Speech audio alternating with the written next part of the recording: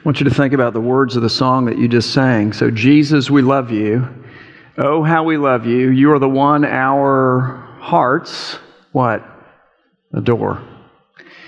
Okay, well, that is like the perfect introduction to what we're going to be talking about today, because what we're going to talk about is the role of obedience in our mission to living as renewing agents of God. And the reason I say it's the perfect setup is because what fuels every authentic expression of Christian obedience is love. That's it. So in other words, none of us should ever, although we fall into these patterns, but the gospel should bring us out of these patterns, none of us should ever say, none of us should ever think, none of us should ever live as though if I obey God, then maybe, I don't know, hopefully, kind of, sort of, someday, possibly, He might accept me. No. What is the gospel? Because it doesn't have to do with my obedience. That's fallible. It has to do with the obedience of Jesus. It's no, here's the reason I obey God. I obey God because as a result of the performance of Christ on my behalf, plus His life, sufferings, death, burial, and resurrection to pay the penalty for my sin, here's the deal. I am not conditionally accepted. I'm not mostly accepted. I'm not partially accepted. I am fully and irrevocably accepted, and there's nothing I can do to mess that up. And here's what that does in my heart. It makes me adore Him. And then I want to follow Him. That's the way it works. We shouldn't say or think, well, if I obey God, then maybe He'll be happy with me. Do you know what the Bible says? It says that if you have faith in Jesus Christ, you are forgiven, washed, made new, brought into family of God, and guess what? He rejoices over you, even you, with singing. That should move us in here. If I obey God, maybe He'll bless me. No. All of the blessings of Christ are already yours. Free gift. You don't have to earn it. You just have to receive it. It's pretty simple. If I obey God, here's the one that gets me, then maybe the Lord will love me like I can earn that with all of my imperfect obedience. But the gospel comes and relieves us of that pressure and says, no, let's just do it this way. Okay, so here's the way it works. Look at the cross if you want to know if God loves you. God, in love, gave His Son for me and for you.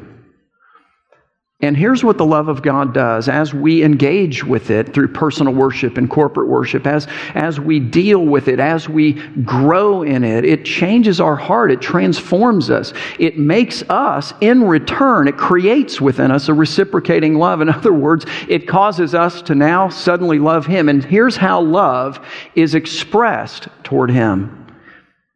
In terms of obedience. Listen to how Jesus connects obedience and love. It's pretty simple. He says, if you love me, then what's going to happen? Well, then maybe occasionally, if it's convenient for you and you want to throw me a bone, then possibly you'll obey my commandments. It's not what He says. He says, if you love me, you will obey my commandments. Why?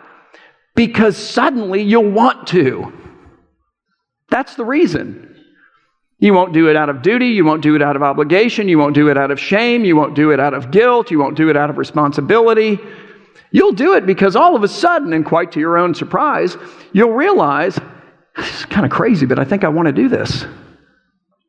And then as you begin to survey your life and you go back 6 weeks or more likely 6 months or even more likely 6 years, and you look at how as you've grown in your love for God, you've grown in your obedience, you'll look at yourself and what you're doing or not doing at this point in life, and you'll go, good grief, I could have never, like if you had told me 6 years ago that then I'd be doing this, I would have said you're nuts.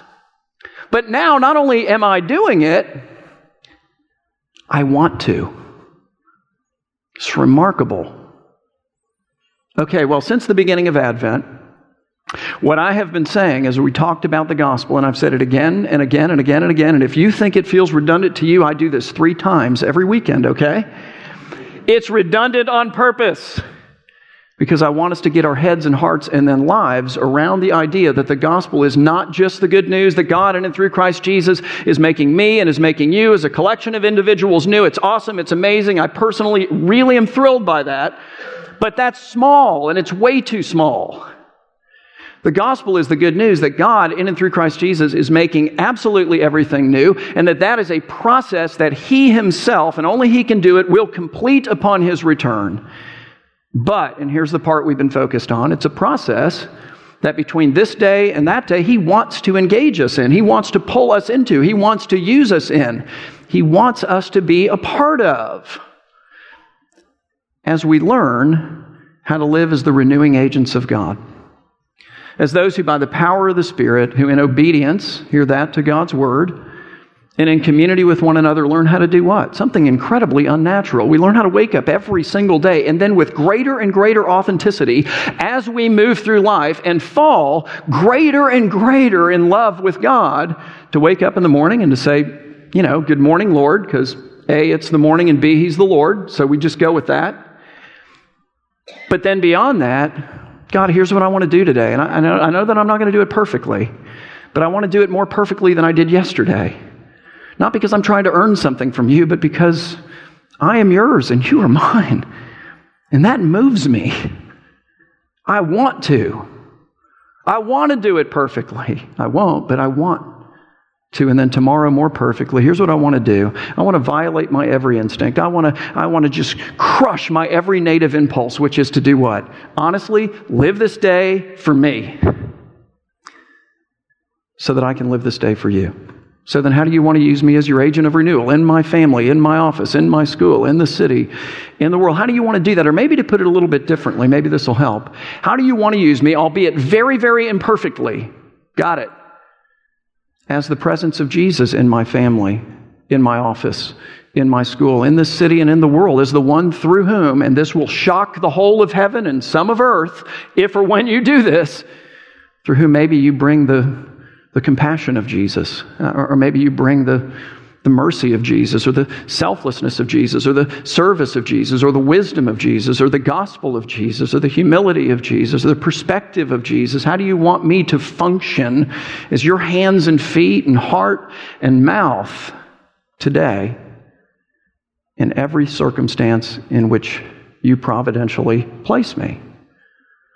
So how do we do that? That's what we've been talking about since the beginning of Advent. And as I said, what we're going to talk about today is the role of our obedience to the law of God, think 10 Commandments, okay, as a part of that effort.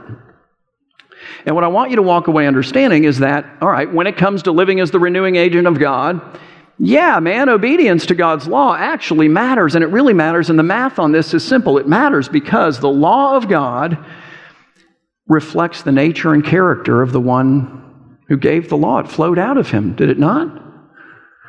And so then what happens? Well, when we in love, empowered by the Spirit and in community with one another, imperfectly, but there's grace for that, obey His law, then the nature and the character of our invisible God that we want to make known and make seen is in fact made seen, at least in part. How? Through us. Made seen through us. So with all that in mind, here's what Jesus begins to do with us today. And I say begins to do because when you get to your personal worship tomorrow, you'll see we'll finish the conversation next week. But what He begins to do is to take up some of these areas of life, some of these laws that we ought to obey, and He begins to bring them to us and go, here's a great opportunity to make me known. Oh, by the way, here, if you can do this, this would be a great opportunity to make me known. And incidentally, as you grow in your love for me and I empower you, if you do this, here's a great opportunity to make me known. And so Jesus says in Matthew 5, beginning in verse 23, He says, you have heard that it was said, to those of old. And now what He's going to do is He's going to talk about 3 different laws, 3 different areas of life. So anger, lust, truthfulness. And what He does is He takes His original audience that He's teaching down by the Sea of Galilee in the first century, and by extension all the rest of us, back into the Old Testament. And He goes to Exodus chapter 20, and He goes to the 10 Commandments. And He pulls out the 3 commandments that most particularly deal with those 3 areas. And effectively what He says to those guys is, you have not interpreted these laws properly. And here's why. Because they have the same instincts we do, which is what? I want to minimize all requirements as much as I can. And so I want to take God's law and I want to make it as narrow as I can possibly make it, so that it's as easy as it possibly can be for me to say, well, yeah, of course, I don't do that. And what Jesus does is He comes and says, not so fast. It's not that narrow. And he blows that up, which is uncomfortable. Why? Because it puts us on the hook. But there's grace for that. There's forgiveness for that in Jesus. He comes to us with a far greater interpretation, much broader than anything we would certainly come up with. But what does that create for us? Not far greater guilt, not far greater shame. We gave that stuff away. Far greater opportunity to shine. Far greater opportunity to do the very thing that he calls us earlier in this Sermon on the Mount to be, which is what? Salt and light. And so Jesus says, you have heard that it was said to those of old, and here we go. You shall not murder, and whoever murders will be liable to the judgment. And he says, and you guys feel pretty good about that because, chances are at least you haven't murdered anyone out here, but not so fast. He continues, he says, but I say to you that everyone who is what? Who is angry with his brother, even if that anger doesn't lead to murder out here, will still be liable to judgment. Why? Because you've murdered him in here. It's an in here standard too.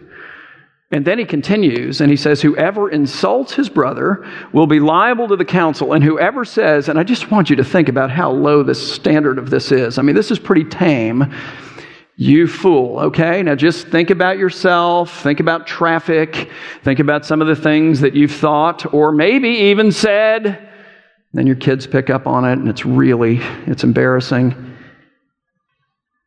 Whoever says you fool will be liable to what? Because we don't speak in this kind of language. To the, good that you're seated, hell of fire. How do you like that? And you say, well, that's it then. I guess I'm doomed because, I'm just driving here today. I'm you fooling people or worse. Well, no, you're not doomed if you have faith in Christ.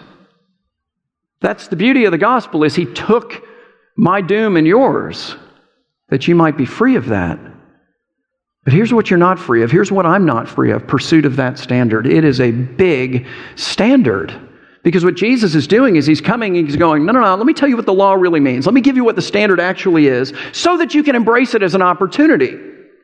So the standard is this, no murder out here or in here. And if you know the life of Jesus, then maybe you're thinking, yeah, but wait a minute, because Jesus gets pretty angry at times, does he not? I mean, he flipped tables over angry. He excoriates the religious leaders of the Jews. He doesn't just call them fools. By the way, he does call his disciples foolish a couple of times. He calls them a brood of vipers. I mean, that's probably not where you go in traffic, but just know this. That was like about as insulting as he could possibly be. So what do you do with that? Well, you lay it down alongside what Jesus is saying, and then you learn from it. And you learn, first of all, from it, that there are things that we actually ought to be angry about. There really are. There is a righteous indignation that when our hearts are like the heart of our Savior, man, it's inflaming. Jesus gets angry about that. He gets angry about sin. He gets angry about death. He gets angry about injustice. He gets angry about oppression, inequity. All of these different things that honestly we should not be passionless about, but full of passion. So I think we learn that, but I think it's pretty evident as well when you lay that down alongside what he's just said. Okay, that kind of anger, sin, death, all that stuff, that's not what he's talking about at all. Clearly what he's talking about, and the examples that he gives us next will make this clear, is the kind of anger, and all of us know this kind of anger. It's the kind of anger that wells up within us. It's almost irrepressible, isn't it? It wells up within us when who's offended? Somebody else out there by injustice? Nope. That's when we should be passionate. But it's when it happens to us.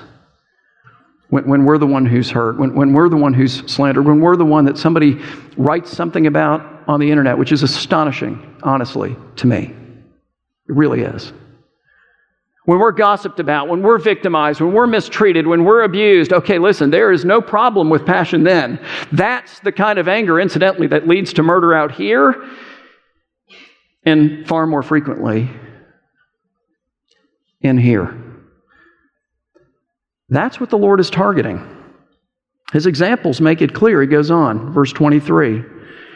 He says, so if you're offering your gift at the altar, and it'd be helpful for you to remember that He's in Galilee, and the altar that he's talking about is 80 miles away. It's the altar in the temple in the city of Jerusalem. And so what he's saying is, if after walking 80 miles, because they walked in those days, with your gift to the temple in Jerusalem and then waiting in a line that felt like it was 80 miles long, to bring your gift to the altar. Okay, if after all of that, you finally get all the way up to the altar and you're actually in the process of offering your gift at the altar, and there you suddenly and inconveniently remember that your brother has something against you. Well, you know what? Good grief. You walked 80 miles to get there. You stood in line for like 3 hours. You had to send your kids off to get you snacks because you were starving just to make it through. You finally get all the way up to the line. You're there with the priest. You give him the gift. You know, he's going to say, just do the deal, go home, and then immediately address your brother. This would be a bummer. That's not what he says. He says, leave your gift there before the altar and walk 80 miles back to Galilee. And first be reconciled to your brother. And then come all the way back again and offer your gift. Kind of feel like maybe he feels pretty passionately about this. Maybe as you look at the priority list of the Lord, you realize, man, that list is a little different maybe than my own. And now he adds the element of haste and of a willingness to compromise to make it work. He says, come to terms quickly with your accuser while you are going to court, lest your accuser hand you over to the judge and the judge then hand you over to the guard, and then you be put into debtor's prison is what he's envisioning here. And so you would have been thrown into debtor's prison until your family and friends and anybody else you could get to chip in could scrounge up enough money to pay off your debt. At that point, you'd be released. He says, truly I say to you, you will never get out until you have paid the last penny. And then if you know Matthew's gospel and you just skip ahead to Matthew 18, there he says effectively the same thing to those of us who have been offended by someone else. And so then he's not talking about, well, you know, if you've offended someone else and you know that they've been offended by you, you need now to pursue them and to do whatever is within reason to try to work it out. Then he's saying, hey, you know what? If you're the offended one and they haven't come to you, go to them. And he lays out this process by which to pursue reconciliation. So what is Jesus saying about all this? He's saying, number one, we need to be angry about the right things and to test our hearts in that regard. Number two, if we know that we've offended somebody, and chances are we do, we need to swallow our pride, man. And with haste, we need to make it a matter of priority to go and to address that person and to humble ourselves and to apologize and to own our part of it. And it will probably only be a part of it, won't it? I mean, every married couple knows it's never all the other person. Now, we won't ever admit that, but it's true.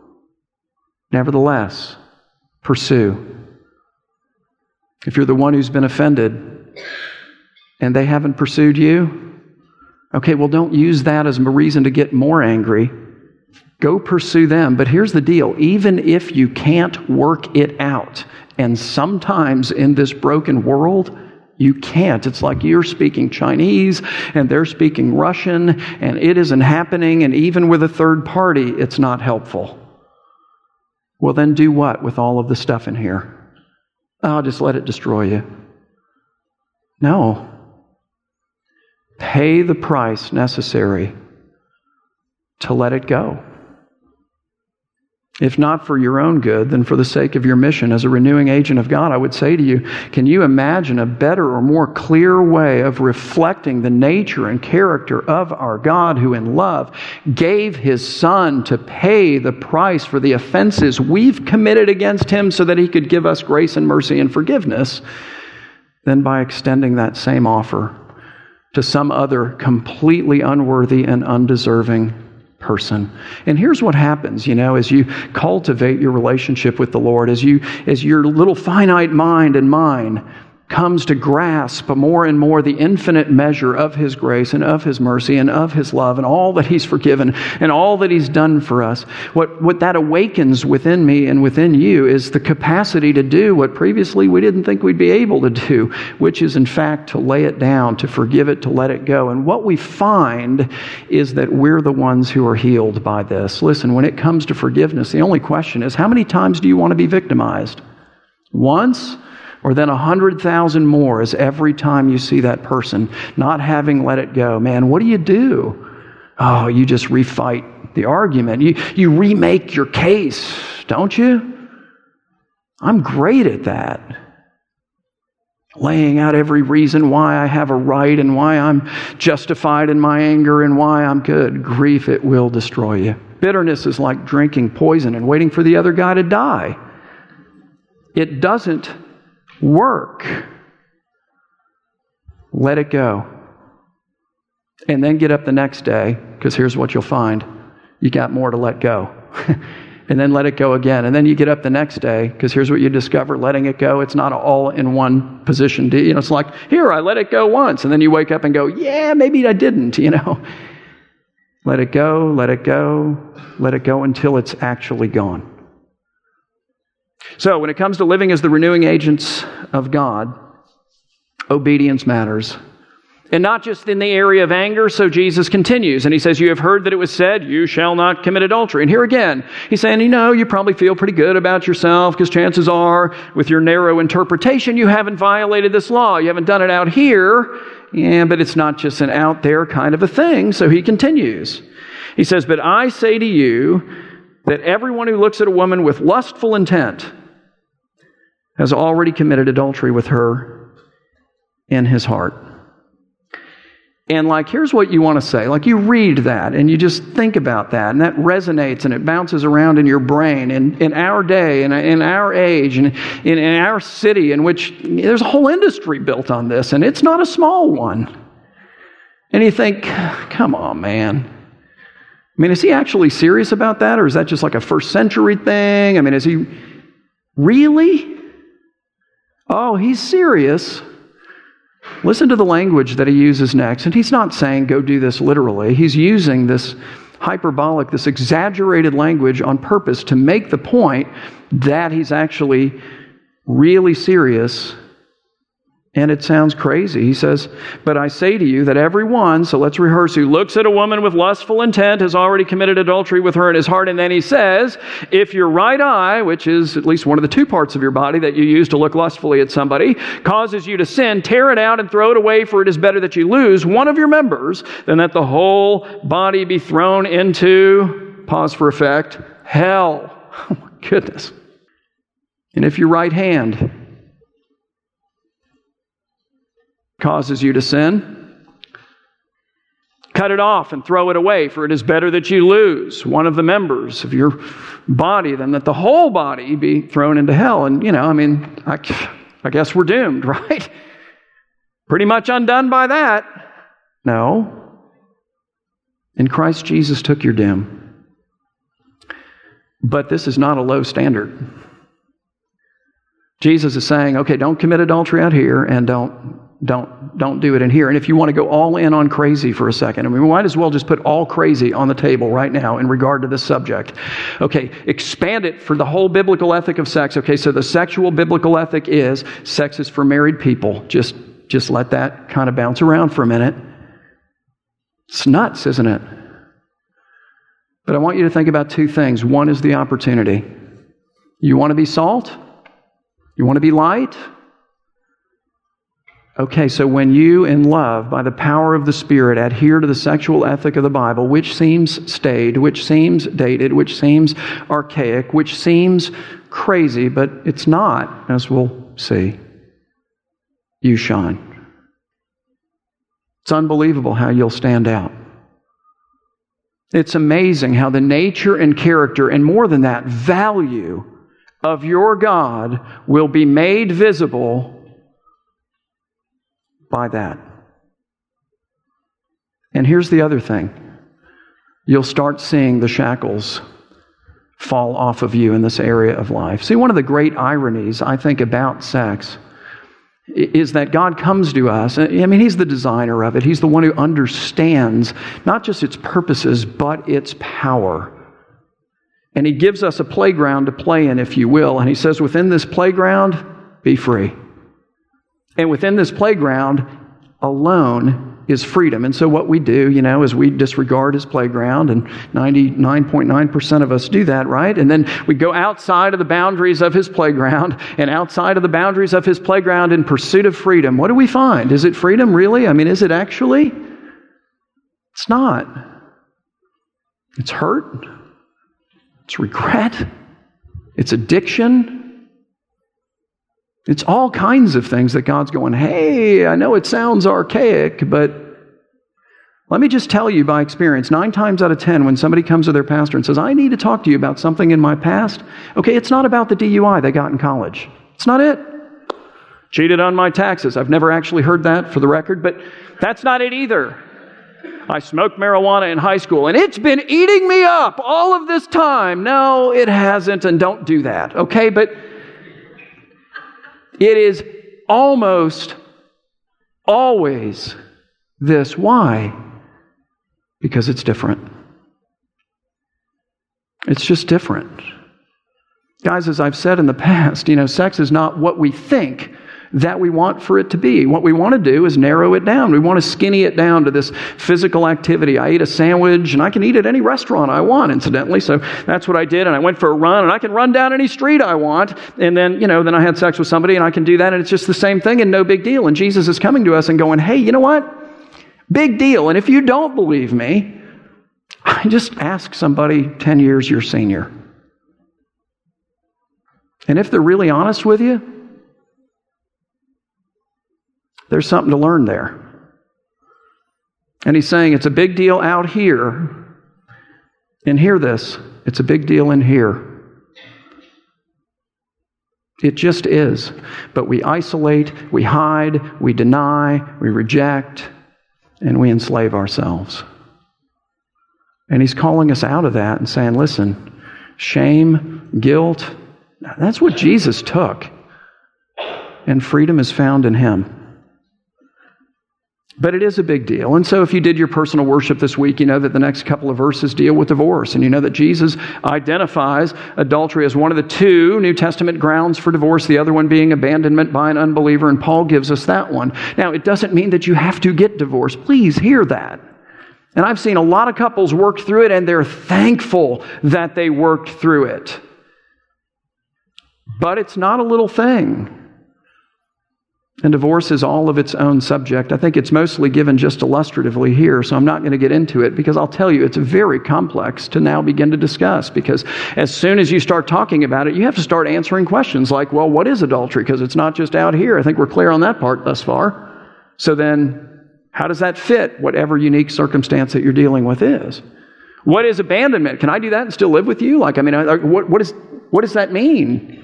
Are there any circumstances under which somebody who professes at least to be a believer can be treated as an unbeliever? Maybe because they've rejected the intervention of the church and the wisdom of the elders who are saying, hey, here's what you need to do to make things right with your husband or with your wife. Can you do that? And then can you have abandonment by an unbeliever for somebody who professes? Do you see how complicated this is? It's best dealt with on a case-by-case basis. But those are the kinds of things to think about. However, I think the point in this context is more or less illustrative that whatever it is, it's not a little thing. And living as the renewing agents of God, guys, gives us the opportunity to take all of our failures in this area and offload them on Jesus. That's wonderful. And then by the power of His Spirit as a renewed person, failingly and imperfectly, to strive in love as we grow in our relationship with Him to shine in this area and to know freedom in the process. So then he continues, verse 33, comes to truthfulness. He says, again, you have heard that it was said to those of old, you shall not swear falsely, but shall perform to the Lord what you have sworn. But I say to you, Jesus says, Do not take an oath at all, either by heaven, for it is the throne of God, or by the earth, for it is his footstool, or by Jerusalem, for it is the city of the great king. And do not take an oath by your own head. And here's the illustration, for you cannot make one hair white or black. I mean, you can dye it, and then the roots grow in. We know this. That's it. You don't even control that, is the point. But instead, here's the standard. Let what you say be simply yes or no. Anything more than this comes from, in another extreme sounding word, evil. So here's what Jesus isn't saying. He's not saying that next time you get a subpoena and you have to go to court or you have to give a deposition, and hopefully that you won't have to do that, but it happens. And they say, all right, raise your right hand. Do you swear to tell the truth, the whole truth, and nothing but the truth, so help me God? He's not saying you can't do that. And in fact, as you begin to read through the Bible and you just look for oaths, you find God Almighty taking an oath. He takes an oath and he swears by himself. There's no higher object. Jesus, an oath. Paul, an oath. As you look through the law of God, there are a couple of instances in which, in certain situations, God requires the people involved in those situations to actually take an oath. So that's not what he's talking about. What he's doing is he's targeting a problem in his particular society where these people were trying to create some oaths that they didn't really have to keep because they were not oaths in which they swore to God. And so, I'm in a business deal with you, and I really want you to think that I'm going to do what I'm telling you that I'm going to do, but inside I'm kind of reserving, like maybe I'm not going to do what I'm telling you going to do. I mean, I might, but I might not. So I'm certainly not going to swear to God that I'm going to do it because now I'm stuck. So here's what I'll do. I'll swear by heaven, wink, wink, or by earth, or by Jerusalem, or by I'm getting more white hairs, head. So I kind of keep my options open, I mean, it might be the truth, or maybe it'll be something else, and Jesus is disgusted. It's like, that's not the way it works for my people. Why? Because we belong to the one who is himself the truth. And what is our calling? It is in love to reflect him. How?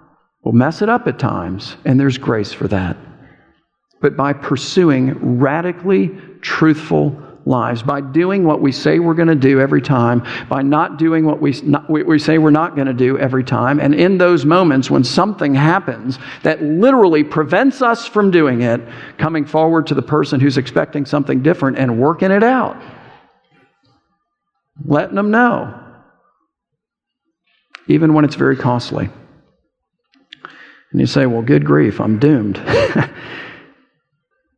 No, Jesus took your doom. That's the glorious part. That's amazing. And all of the guilt and shame attached to it. But living as the renewing agents of God, man, obedience is right there in the middle of it. That law that we obey reflects the nature and character of our God, and incidentally, that's the goal. Make the invisible visible imperfectly, but through our pursuit of obedience to his command. So with all that in mind, before we come to the table, let me just ask you, are you growing in your love for God? Because again, that's sort of the foundation of the whole conversation. If that isn't there, then, it's like that's the thing to deal with. So as you look back 6 weeks, or let's go back 6 months, or maybe even 6 years, do you see that progress? Can you say, man, I can't believe I do that, and I actually want to do this? Like 6 years ago, I would have said, you're nuts if you told me that I'd be involved with fill in the blank. Like if you charted it out, how did it go? Like is it up, and has it flatlined? Is it still going up? Is it going up but only very incrementally? Is it going down? What is it? Because here's the deal. There's grace for that. And there's an opportunity to repent of that, to renew and to say, Lord, I have declined or flatlined or whatever. And I want to pursue you with my whole heart. I want to engage with you daily in the disciplines by which you have ordained. I communicate with you and personal worship and whatnot. It's a call to come back, really. And that's a wonderful call. Secondly, what makes you angry? Because it seems to me that we ought to have some pretty big passions about the things that Jesus was passionate about. Are you angered by what made him angry? Is there somebody who's angry with you? And you know it. And you need to pursue them. Is there somebody that you're angry with? And it's all in here. And as soon as I start saying this, you start making your case again. It's like it's so human. I get it. All of the reasons why you've got to be kidding me. I need to go talk to them, or I need to find a reasonable way to work this out, or I need to at least make an attempt to do that. And then if I can't, I have to let it go? Yeah. Thirdly, the sexual ethic of the Bible is sex is for married people out there, in here. So what does that require of you? What is it? Because whatever it is, what is this a call to? Oh, to be shameful about it, to feel guilty about it, now I feel like a crud. And no, it's a call to freedom. It's a call to rid yourself of those things. It's a call to come out of your isolation and to realize that church is a shame-free environment where you can be broken and say, you know what, I've got a sex addiction, for example. Because a lot of us do, far more than who admit it. And to get some help. And then lastly, where are you failing to be radically truthful? That's an easy one, isn't it? Like you hear that and you go, yeah, I know. You do. So where is that? Because we're called to reflect, and we don't do it perfectly. But that's what this table reminds us that there's forgiveness for. The nature and character of the perfectly truthful one, which is our privilege. And as we grow in love for him, hey, here's the deal. It's what we want to do. It's what we want to do. So we have the opportunity today to come to the table. And as I say every time we do this, this is a table for the forgiven. What does that mean? It means that if you're a believer in Christ, you've had the aha moment, you realized, I'm doomed. But that Jesus has taken your doom, and you've claimed his life, sufferings, death, burial, and resurrection as the full payment and satisfaction of the entire cost that it took for God to extend mercy and grace and forgiveness to you, then by all means come to this table. But if you have not done that, then don't come to the table, but instead, realize that that's as freely available to you as it is to anyone else. And maybe today is the day for you to go, wow, yeah, I think I'd like in on that. How do I do that? It's a table of forgiveness, so it's a table that requires repentance. It's not just something we do once a month, and then we're kind of going, oh yeah, we're doing that today, and you're thinking about lunch, and you're sort of hurrying the line along. Somebody get up and be first so we can get it moving, Nobody has those thoughts? Liar, liar, pants on fire, right? You're not being truthful. All right, that's not the way it works. It's a sacred thing. These are the emblems of your salvation. You meet with the Lord spiritually at this table. It's a table of forgiveness, which means automatically, therefore, then what? You repent before you come. And when you grab the elements, having repented to return, you don't return in shame. And you don't return in guilt. You leave that behind. The Lord takes that from you. And then lastly, it's a unified table. And what I mean by that is you don't have to be a member of this church. You just have to be a member of the body of Christ somewhere. But a body is connected, is it not? And it functions together typically. And when it doesn't, that's a problem. So then what's the implication? That if within the body of Christ there's somebody in whom or with whom you've got a broken relationship, all right, they're angry with you and you know it, you don't want to deal with it, or you're angry with them and you know it and you don't want to deal with it, what is the table calling you to do before you come? Unlikely you'll solve it before today is over, okay? But it's prompting you in grace to go and to deal with it and to reflect Christ in the doing of it and to be healed, frankly, in the process. So if that's the case, then don't come to the table. But by all means, otherwise, this is for you, and it is a wondrous thing. Paul says, "For I received from the Lord what I also passed on to you, that the Lord Jesus, on the night that he was betrayed, took bread. And when he had given thanks, he broke it and said, 'This is my body, which is for you. Do this in remembrance of me.' In the same way, after supper, he took the cup, saying, "This cup is the new covenant in my blood. Do this whenever you drink it in remembrance of me. For whenever you eat this bread and drink this cup, you proclaim the Lord's death until he comes again. And when he does, all things new." I'm going to pray, and our elders will come forward. Take your time, do business with the Lord, and then come when you're ready. Okay? Father, we thank you that you are a God who loves, and that in love you gave, and that you gave to pay the price to cover over the sin of people who offended you. Lord, you have given us what we do not deserve in your mercy and in your grace and in your love and in your Son. But indeed, you have given us, and gratefully we accept. I pray, Lord, that we would sense our need, that we would know what you're saying, that we would turn in whatever way that we need to turn away from something, that we might turn toward you. I pray that, God, by your Spirit, you would thrill our hearts with the reality of your love, and that we would know it and smell it and feel it and taste it and crunch it between our teeth as we take the emblems of it into our body, that we would rise in freedom and return to our seats in joy. Do these things because that's what you paid the price that we might enjoy. Do this, we pray, in Christ's name. Amen.